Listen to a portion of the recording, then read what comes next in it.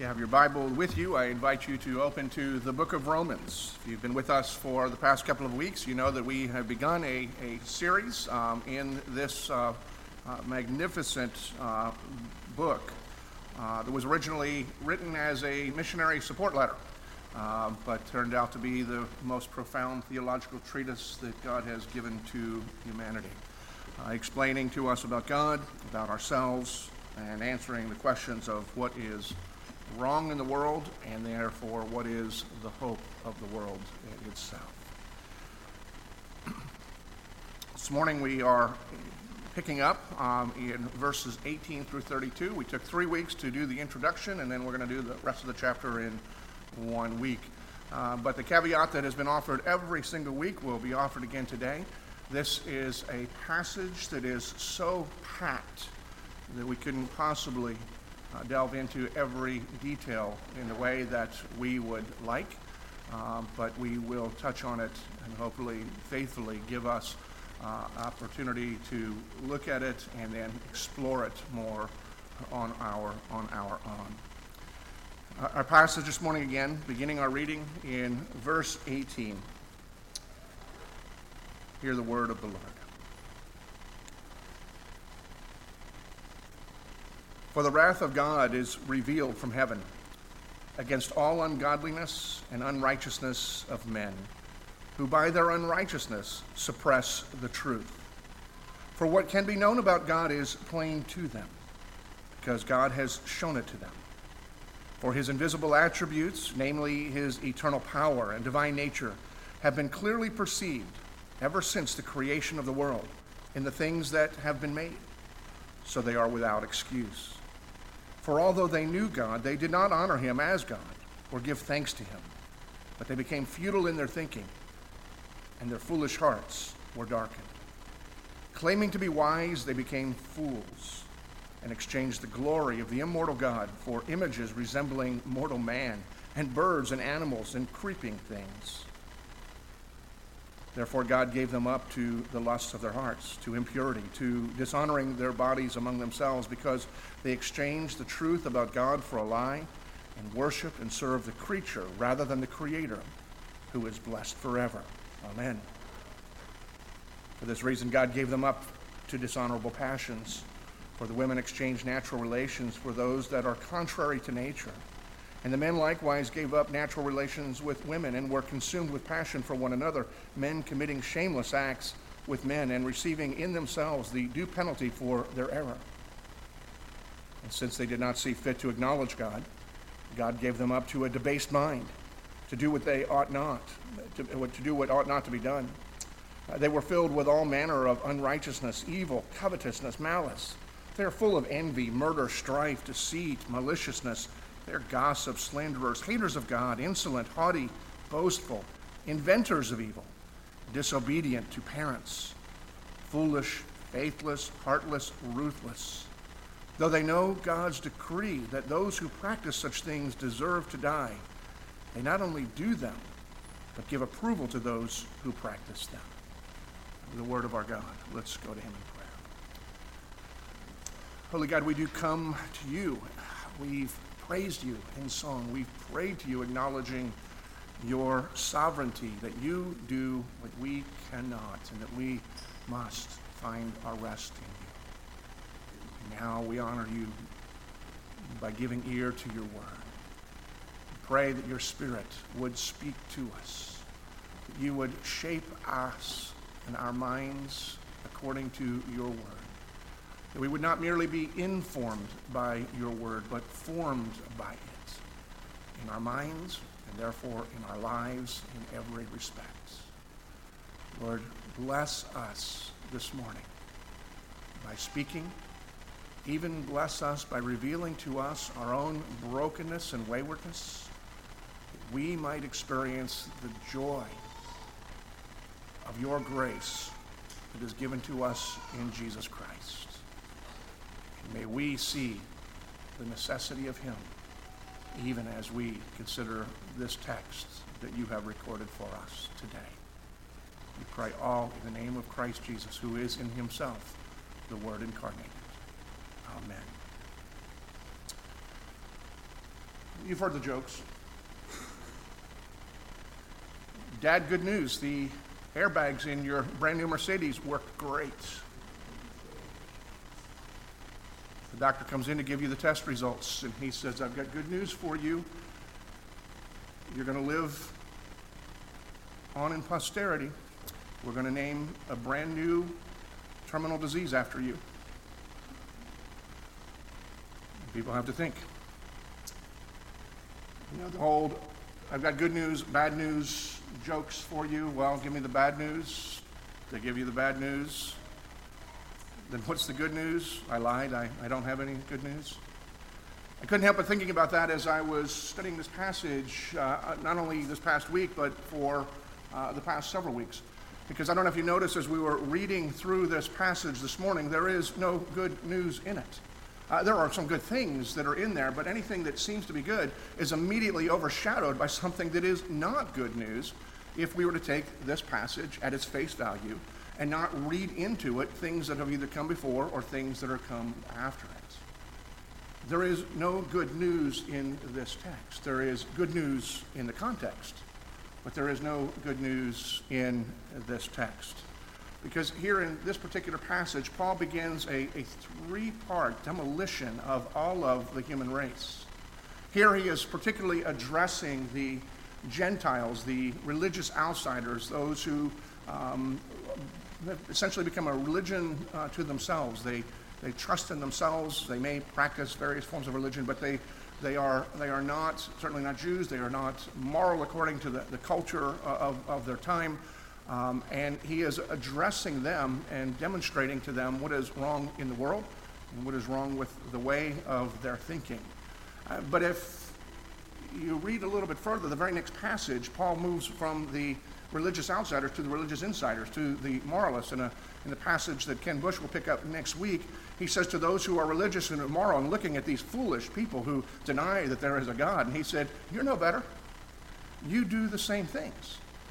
And then in the passage that he picks up after that Camper is going to pick up, he particularly targets those who would consider themselves religious, who are trusting in their religious practices and their obedience and their goodness and their faithfulness to their faith, as if they somehow are able to sit above the foolishness of the others that are addressed. And so for the next two chapters, the Apostle Paul is somewhat like Rambo with a machine gun, mowing down every pretense of self-righteousness of all of humanity. There is no one who is left standing by the time he is done. And so that by the time he gets to Romans 3:10, he says very bluntly, there is no one who is righteous. There is none. Everyone is wiped out. It's a hard passage, but it's an important passage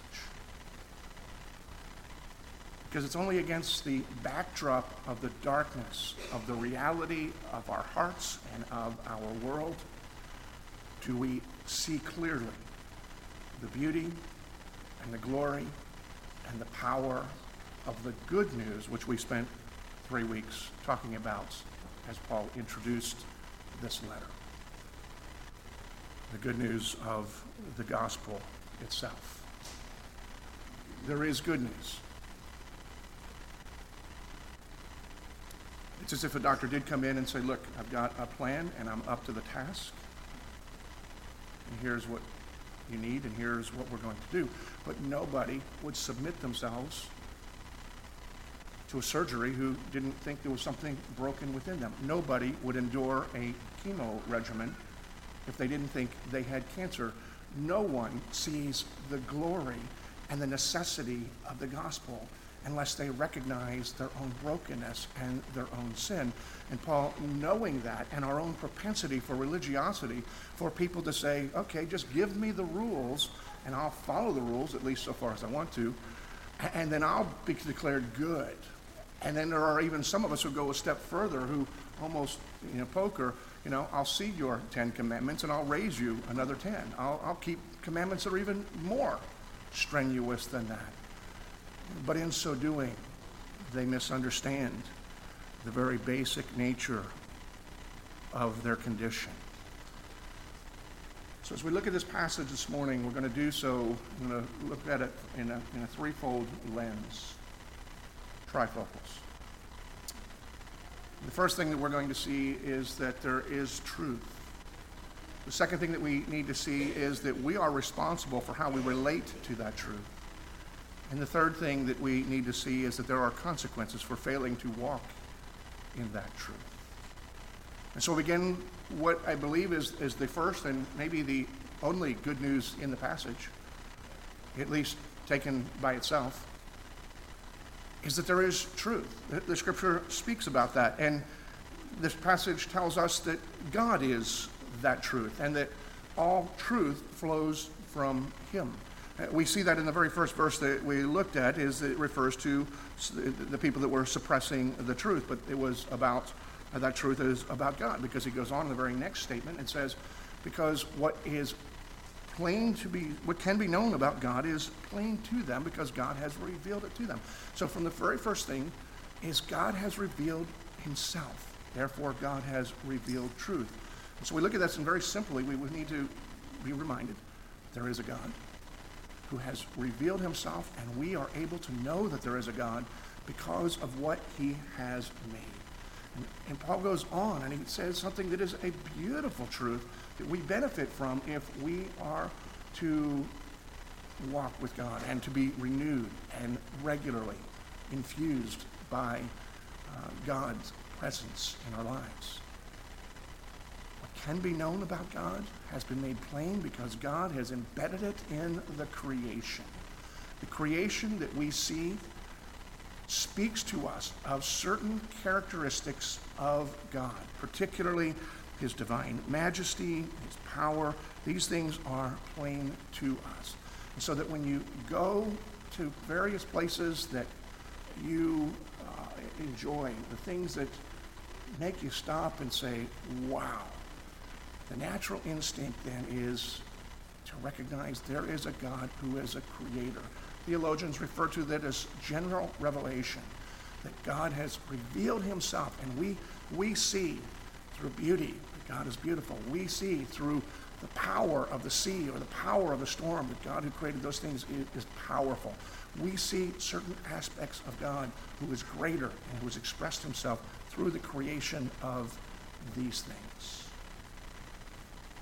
It is distinct from what we call special revelation, which is the plan of salvation, which is what Paul is laying a foundation for us to understand.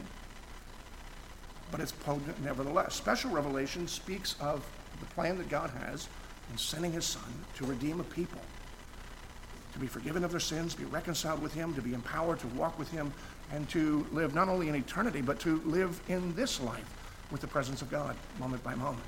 And it's important that we are clear about that distinction. What Paul's talking about here is not to say, well, because of the creation, everybody should know about Jesus. What Paul is saying, because of creation, we should know there is a God. And we're left without excuse about finding out who that God is. But the plan of salvation is something that must be articulated later. For instance, there's a place on the Tennessee-North Carolina border known as Newfound Gap. It's about midway between Gatlinburg, Tennessee, and Cherokee Reservation in North Carolina. People travel from far and wide and even make detours in order to go up there and just spend a few minutes and look at the vista from the top of the mountains, and you see mountains that seem to roll like the ocean waves, except they don't move. It is absolutely glorious and breathtaking. And I go there often, and I've been there many, many times, and I've heard many people who must be there for the first time, but maybe they're not, and they look out over the view, and they are breathtaking, and they say, wow. And many times I've heard people talking about what God has created. But not once have I been up there and somebody who has looked at that and then said, wow, look at all of that. There must be a God who loves me, because that doesn't testify to that. That requires us to understand how God has worked through Jesus Christ, that he has loved us. But what Paul is saying is we can know the attributes of God. We can know there is a God, and knowing there's a God then begs us. We have a need to get to know that God. And he says the attributes are so clear that we are left without excuse. And I think that that is true because even many who are not necessarily followers of Jesus seem to understand this. I started reading a couple of weeks ago a book that was recommended to me by a neurologist, Andrew Newberg, who I don't believe is a Christian, doesn't make any hint of that in his book. His book is titled, How God Changes Your Brain. And listen to the second sentence of what this non-believer, or at least non-Christian, says. The second sentence in the book is this: even young children raised in non-religious communities understand the concept of God, and when asked will willingly draw you a picture, though usually of the proverbial old man with hair and a beard. But what he's saying is that embedded within us, and because of simply living in this world where God has revealed himself through creation, even children not raised in the church, not raised in a religious environment, have a concept of God because of the way God has revealed himself. And so when Paul says it's been revealed, there is truth. Truth is God. God has revealed himself. We are all without excuse about seeking to know that God and what that God is like. Just as I said before, every good news in this passage is immediately overshadowed by bad news. The second thing we need to see here is that we are responsible for the way that we relate to that truth, the way that we relate to God. Paul says very clearly here in verse 21, for although they knew God, they did not honor him as God or give thanks to him. And then if you look down into verse 23, they exchanged the glory of the immortal God for images resembling mortal man and birds and animals and creeping things, or creepy things since it's almost Halloween. And Paul is saying, here's the problem. Though God has revealed himself in all of creation to such a degree that you can know certain things about God to such an extent that we are without excuse, here's what humanity has done. We in our own hearts and our own minds decided not to honor God who has created all things and who has revealed it to himself. We decided that we would make ourselves God instead. And we then make things that we would offer our worship to, that we would allow to control our lives. But we are conscious most of the time that we're in control of those things. We're free to pick and choose as if we can obey or disobey those things.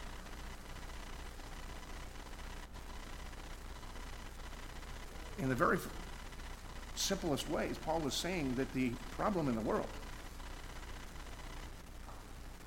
are the hearts of man who do not want to recognize God as being God, but want something that is a little more controllable, something more in our control, something more to our taste, to our likeness. And then he says something that's interesting. And so in order to get there, we exchanged the glory of God as it has been revealed for things that are mortal, things that are of little to no value. I started thinking about that idea of exchange. I began thinking back to my childhood. When I was a kid, I was into collecting baseball cards. Don't even know if they make baseball cards anymore. But baseball cards had both benefit and value. They had benefit. You could put them in the spokes of your bike when you're 6, 7 years old. That make cool noises when you ride that way. And we would flip for them. In other words, there's different ways you could flip for them. You throw them up against the wall, and you keep throwing. A whole group of people throw, and then as soon as one of your cards lands on somebody else's card, you take the whole pot. Or you could play a form of card game with them, the match, different teams, whatever. You just go down like you're playing war and with a deck of cards, and once you get the right match, you take the pile. Or you just did straight out trades. If somebody else had a card that you wanted and you had a card that they wanted, you made an exchange. And just like you see in Major League Baseball now, Sometimes you might have to trade 5 of your guys for somebody that you really wanted, or sometimes you were able to be the general manager to broker that deal, and you would get the 5 cards for the one guy. And I remembered one of the deals that I brokered when I was a kid, growing up in suburban Philadelphia. I had a Roberto Clemente card. I didn't care about the Pirates. I couldn't care less about Roberto Clemente. And a friend of mine had several of the Phillies that I liked. You know, immortals like Larry Bowa and Bob Boone and Greg Luzinski, Willie Montanez. I mean, who could forget him? And so I traded a Roberto Clemente card, the last one before he died, for 5 Phillies. Now, I never got into, and I didn't collect them into adulthood when people began using it as a business. But I was curious at one time. And my Roberto Clemente card that I traded away for 5 people that I preferred was worth a fair amount of money. Collectively, the 5 cards I got were probably worth what I paid for the bubblegum pack in the first place to get them back.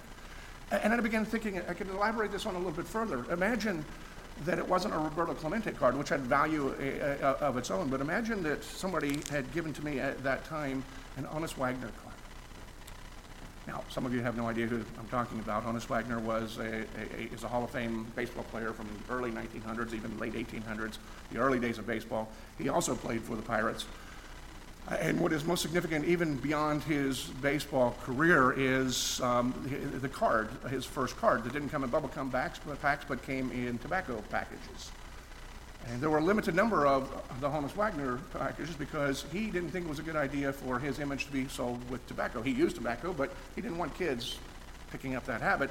So he said, you need to cut this off. And so there were very few of these cards. And so these cards had tremendous, tremendous value.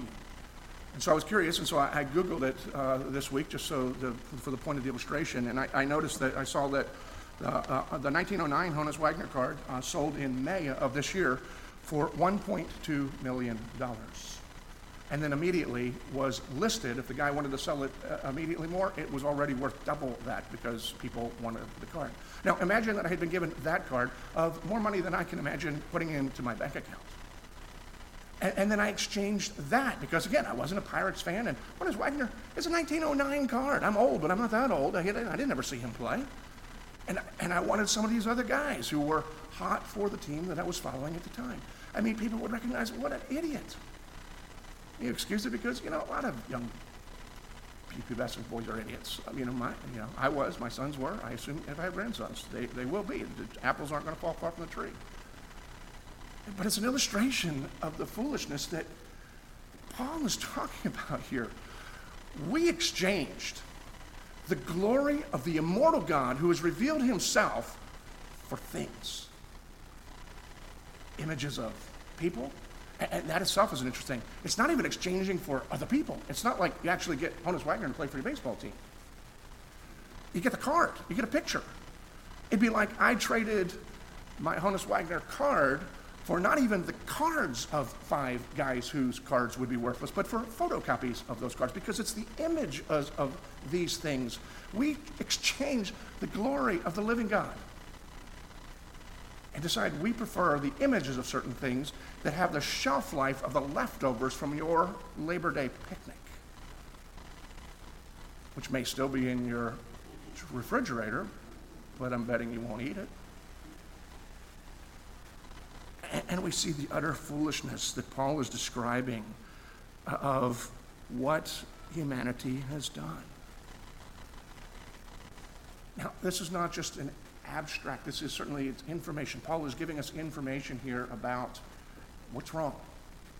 And again, this is the first part, and he's talking about people who are apart from God, who are not religious.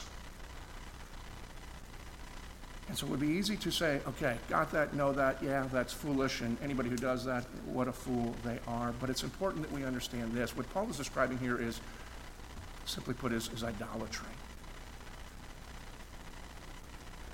And John Calvin, with his insights and his knowledge of people and knowledge of God, he at one of his writings wrote something very simple. He said, our hearts, all of our hearts, are little idol factories. Every one of us has idols in which we are relating to. Maybe we try to relate to God through them. Maybe we empower them. But our hearts value, find comforts, identity in certain things. Some of them are created things. Some of them are abstract things. An idol is anything that gives you your identity, its presence, gives you comfort, its absence causes you pain and discomfort. And Calvin's making the point that every one of us, even those of us who are believers, we sometimes function as if we are not believers. And our hearts are cranking out different things. Now, what my heart produces may be different than what your heart produces, both in the object and in the amount. But it is true for every one of us. And so I believe this passage begs for every one of us to ask ourselves, what idols are being produced by my hearts? To be able to answer that question, maybe you fill in the blank here. If I only had blank, things would be okay. If I only had blank, then I would be content. Whatever that blank is likely to be an idol in your life. And as our hearts are cranking out these little idols, we need to recognize them, because that idol is the thing that you are exchanging functionally, the glory of the immortal God, for something that is of no ultimate value. It may be something good, but it is not of ultimate value. So we see Paul reminding us and revealing to us there is truth, God is the truth, and we are able to know him and know about him by what he has created. We have a responsibility to relate to him, because we see that the issue is, though they knew God, we knew God, didn't honor God, didn't want God to be God. We wanted a God more in line with our own thinking and our own values, and we therefore exchanged. But the bulk of this passage really is to remind us of this truth. That there is a consequence for failing to walk in the truth. There's a consequence to our lives. First of all, we ask, what is the effect of idolatry, of making that foolish exchange on the human heart? And we see some descriptive verses here in this passage. Again, in verse 21, they become futile in their thinking. When we make that exchange, we become futile in our thinking. It doesn't mean we no longer think, and it doesn't mean we no longer have a high brain capacity. Some of the most intelligent people that have walked the face of this earth are also fools, according to what Paul is saying here. It's as if your brain was a computer, and it continues to function at a high level, except that you feed it with information that isn't pertinent to what you're wanting to know, or you withhold certain information from it and ask it to come up with a calculation. It is able to calculate and do everything it's supposed to do. It just doesn't come up with the right answer because it has not been given the proper data. And so they become futile in their thinking. And we see that all around us is brilliant people pouring themselves out for things, making incredible discoveries, and yet it takes them on a path away from God, and sometimes even away from common sense truth. They become futile in their thinking. See also in verse 21 that goes along with that, their foolish hearts are darkened. In other words, the more we allow the futility of thinking apart from factoring in and based upon God's revelation of himself and his truth. It's not just that we become foolish, wrong in our thinking, therefore wrong in our behavior, but it has the effect of darkening our hearts. And the more our hearts are darkened, the less that we are open to light. means we squeeze out more of what God has revealed about himself, and then we use our own imaginations in its place, which gets us further and further away from the blessing of walking with God, and more creating, participating in, and maybe even causing the brokenness in this world. If you look at this passage as a whole, you see later on certain words, but there are descriptors. There are two things that are happening here to the human soul, to the human heart, when idolatry has replaced God as the object of our affection and our authority. We become deceived, and we become enslaved. So the interesting thing is part of the purpose of idolatry is so that we feel like we are in control of something. We create things so that we can control them. But one of the spiritual realities that we find, Paul doesn't elaborate it on here, but the principle is present, is that which we think we can control soon controls us. It's like the people who are so foolish as to buy a baby tiger as a pet because it's cute when it's a week old, and then wonder why there's problems when it's a year old. That which you control ultimately really controls you, and you become enslaved to it. And so that's the effect of the human heart. But even more than that, there's a consequence here in the passage that the passage even begins with, and that is that the wrath of God is revealed from heaven against all ungodliness and unrighteousness of men. So not only do we become deceived and foolish and futile in our thinking, and our hearts become darkened, but when we make that exchange, the wrath of God is revealed. Now, I know that's not a popular subject in a lot of circles. The whole idea that God would be a God of wrath. Some would say, well, that's the God of the Old Testament, not the God of the New Testament, as if there is something different. God has always been a God of love and a God of grace. The whole Bible is the plan of God to restore relationships with those who have rebelled against him. And he calls a people who weren't worthy, and he pours himself into it, constantly gives them grace and grace upon grace, and then reminds, even when you are faithless, he will remain faithful because he will not deny himself. God is the same yesterday, today, and forever. Though somehow we have this difficulty, partly because we don't know how to read our Bibles as a whole culture, and we think, well, the wrath. But now we have it here in the New Testament, and Paul's talking about the wrath of God. And many theologians of our day, many, I'll call them really bad theologians, they don't deserve to be theologians, but they're speculating about God, so that's the discipline in which they're entering in, would say, this is just totally wrong. Paul's either wrong, and so they reject what Paul has to say outright. A lot of people don't like Paul, but God liked Paul, so he used Paul to reveal himself to us. So whether you like Paul or not, you got to listen to him. And Paul uses this word wrath, and they say, well, Paul just must be wrong. Because see, God is love. And if God is love, or at least God is most, above all else, he's mostly love. And if God is love, and if God is mostly love, that would eliminate any possibility that God would reveal and demonstrate wrath against people. And that notion has getting traction in our churches. One British theologian even talks about the atoning sacrifice of Jesus Christ, the substitute that God would send his son to die on the cross on our behalf. He calls it cosmic child abuse, and then eliminates the whole necessity and even the whole action of it. Not necessarily denying that Jesus died on the cross, but that God sanctioned that for our benefit, that somehow there's something wrong with the people that would find their peace and comfort in that, because there's something wrong with a God who would do that. And it's just absurd. And if you've heard that thinking, or if you're inclined to that thinking, I'll just say this: Jesus was no victim. Jesus went to the cross willingly. He volunteered. He isn't child abuse. But that mindset permeates that God, who is love, cannot exercise wrath.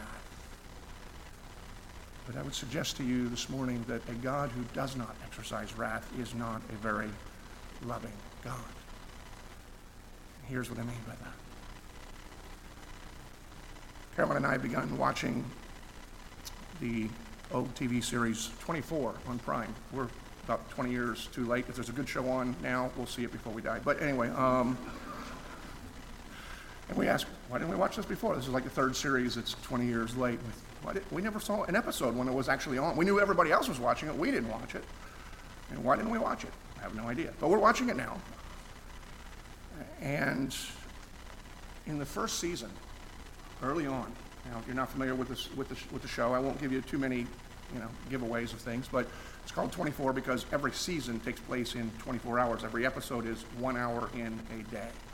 But in the first season, the first day, Jack Bauer, the main character, who is an agent with the FBI, the counter-terrorist unit, his daughter, and then ultimately later his wife, are kidnapped. His daughter is either going to be killed or trafficked.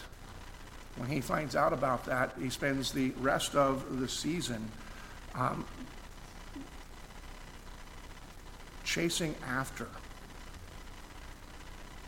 and pouring out wrath on anybody who gets in his way of getting his daughter and his wife back. And the interesting thing is that people watch that show and continue to watch it and increase, and most people actually watched it when it was on, and you find yourself cheering for him as he's creating all sorts of havoc on anybody that gets between him and his daughter, anybody who is a threat to his family. And so he's wasting people left and right, and you find yourself cheering for him because instinctively you know that there is something righteous and something loving about pursuing the daughter. Trafficking a daughter is not what a daughter is for. And it would be incredibly unloving of him to say, darn, he's got my daughter. They've got my daughter. Well, I can make another. They have your wife. Well, that'll be a little harder to make a daughter, won't it? Well, I'll just get another wife. Another wife, another... I mean, if that was the plot line of the story, I assume most people wouldn't have watched it. It's not very exciting. It's horrendous. We don't identify with it because there's something incredibly unloving about that. But the fact that he would pour out his wrath is because he does love. And we need to understand that this passage, the book of Romans, is part of the explanation of God's rescue plan of people who belong to him, who have been hijacked, and who are now being abused and even taught to abuse themselves. And God, because he is loving,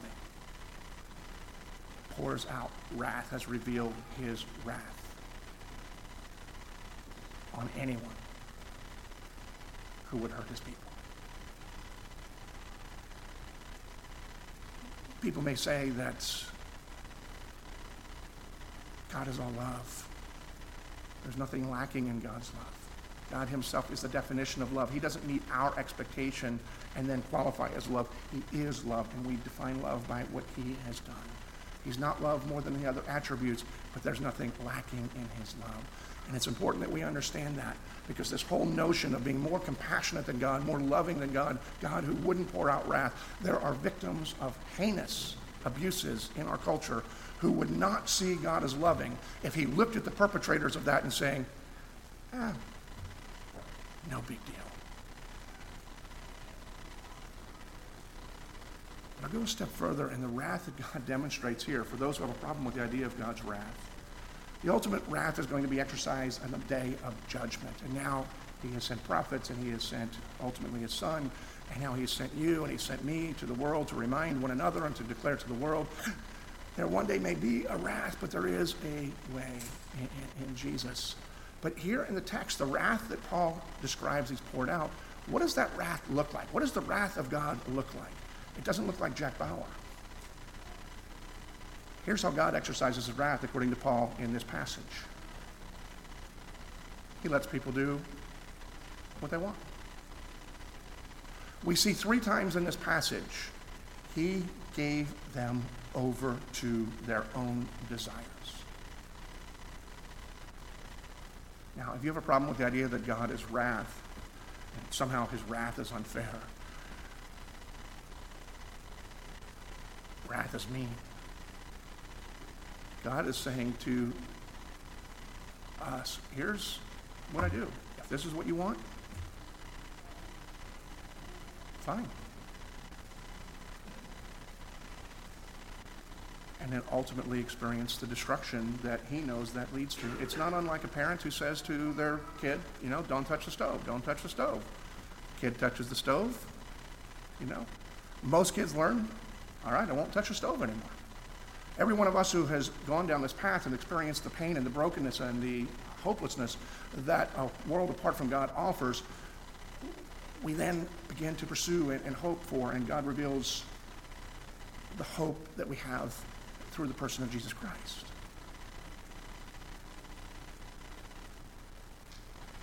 But anybody who persists in this is like a kid who then touches it and then wonders, okay, well, maybe next time it won't be a problem, and continues to go back and back and back and continues to touch. It's a life of misery and a life of pain. God's wrath is demonstrated first and foremost by just giving people over to their own desires, which then creates the dysfunction in the world, particularly when you live in a world or in a culture where that is the operating system, that most people are operating according to their own desires rather than in conformity to the revealed truth of God. And we live in a culture that has plunged itself in that direction, and so we see more and more of the pain that is caused.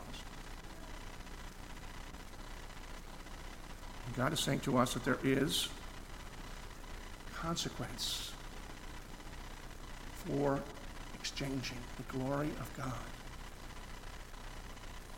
for something that is of ultimate, little to no value. Now, there is a part of this text that gets most of the attention. Because it gets most of the attention and because of the cultural circumstance in which we live, I feel I have to address it, even though it is not what this passage is primarily about. And that is homosexuality. And again, I want you to hear, and then I want you to go back, go get your journals, check it out for yourself, and you tell me that you read the whole passage and in its context, and you say, it's a passage about homosexuality. It is not a passage about homosexuality. There's a description of it. God speaks to it as an illustration, but it is not what the passage is about. And I want to say, first of all, to some of you who are here this morning, who may struggle with same-sex attraction. I am glad you're here. I'm confident that I can speak for the elders of our church. We are glad you are here. We would want for you to feel at home, to sit week after week under the teaching of God's Word, and for God to be at work in your life as he is in our life, because none of us are finished products. I know that the church worldwide and many Christians have made you feel that you are something less than an image bearer of God, or certainly less than those of us whose sins we don't think are a problem. We have made you feel alienated, helpless, and alone.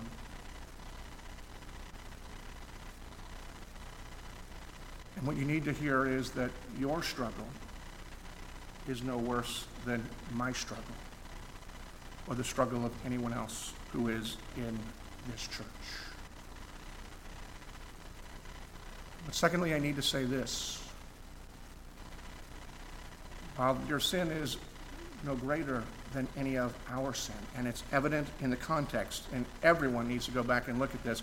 There's an illustration after the second time of God giving people over to their own desires, and then he says afterwards, and he gives this whole list of things that I would say is a pretty safe bet that's going to hit every one of us here. Something's going to hit every one of us that is here.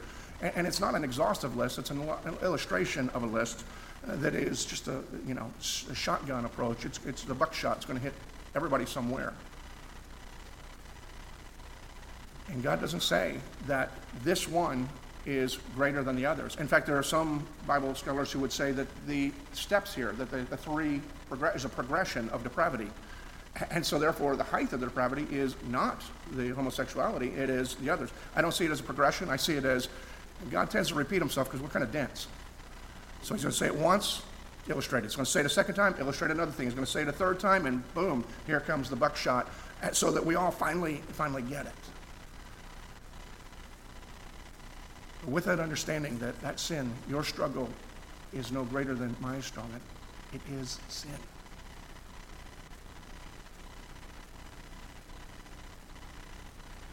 But we as the Church of Jesus Christ need to understand this. Homosexuality and an LGBTQ agenda is not the biggest problem of our world. Climate change is not the biggest problem facing our world. Neither Donald Trump nor Nancy Pelosi are the biggest problem facing our world. What Paul says here is that sin is the biggest problem that is facing our world. And if sin is the biggest problem facing our world, then the gospel is good news indeed. If sin is not the biggest problem facing our world, then the gospel is not the answer.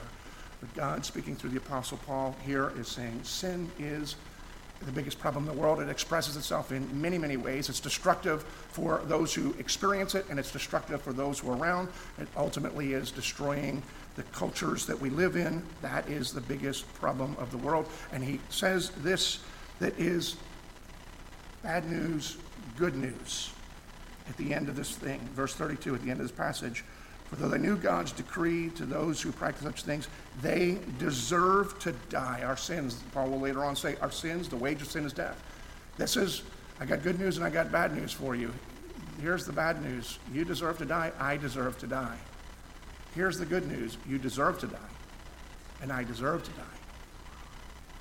But we don't always get what we deserve. We don't have to get what we deserve. And again, I have good news and I have bad news. This passage is bad news against the backdrop. Now go back and see exactly what Paul was speaking, what Ben preached on last week, that we see in verses 16 and 17. It is the declaration of the glory of the gospel of Jesus Christ. For I am not ashamed of the gospel. It's the power of God for salvation for everyone who believes. No matter where you find yourself on that list, it is the power of God for salvation. In it is the righteousness of God revealed from faith, for faith. And so it is appropriated by believing. And as it is written, the righteous will live by faith, not by rules we make up or even the rules that God has given. We will live by believing in Jesus Christ. I have good news and bad news. The bad news is you deserve to die and you don't have an excuse. The good news is God is love more than we know. He has sent his Son to take the wrath of God poured out upon himself in our place, that whoever believes in him shall experience salvation and the power of life, so that you won't get what you deserve.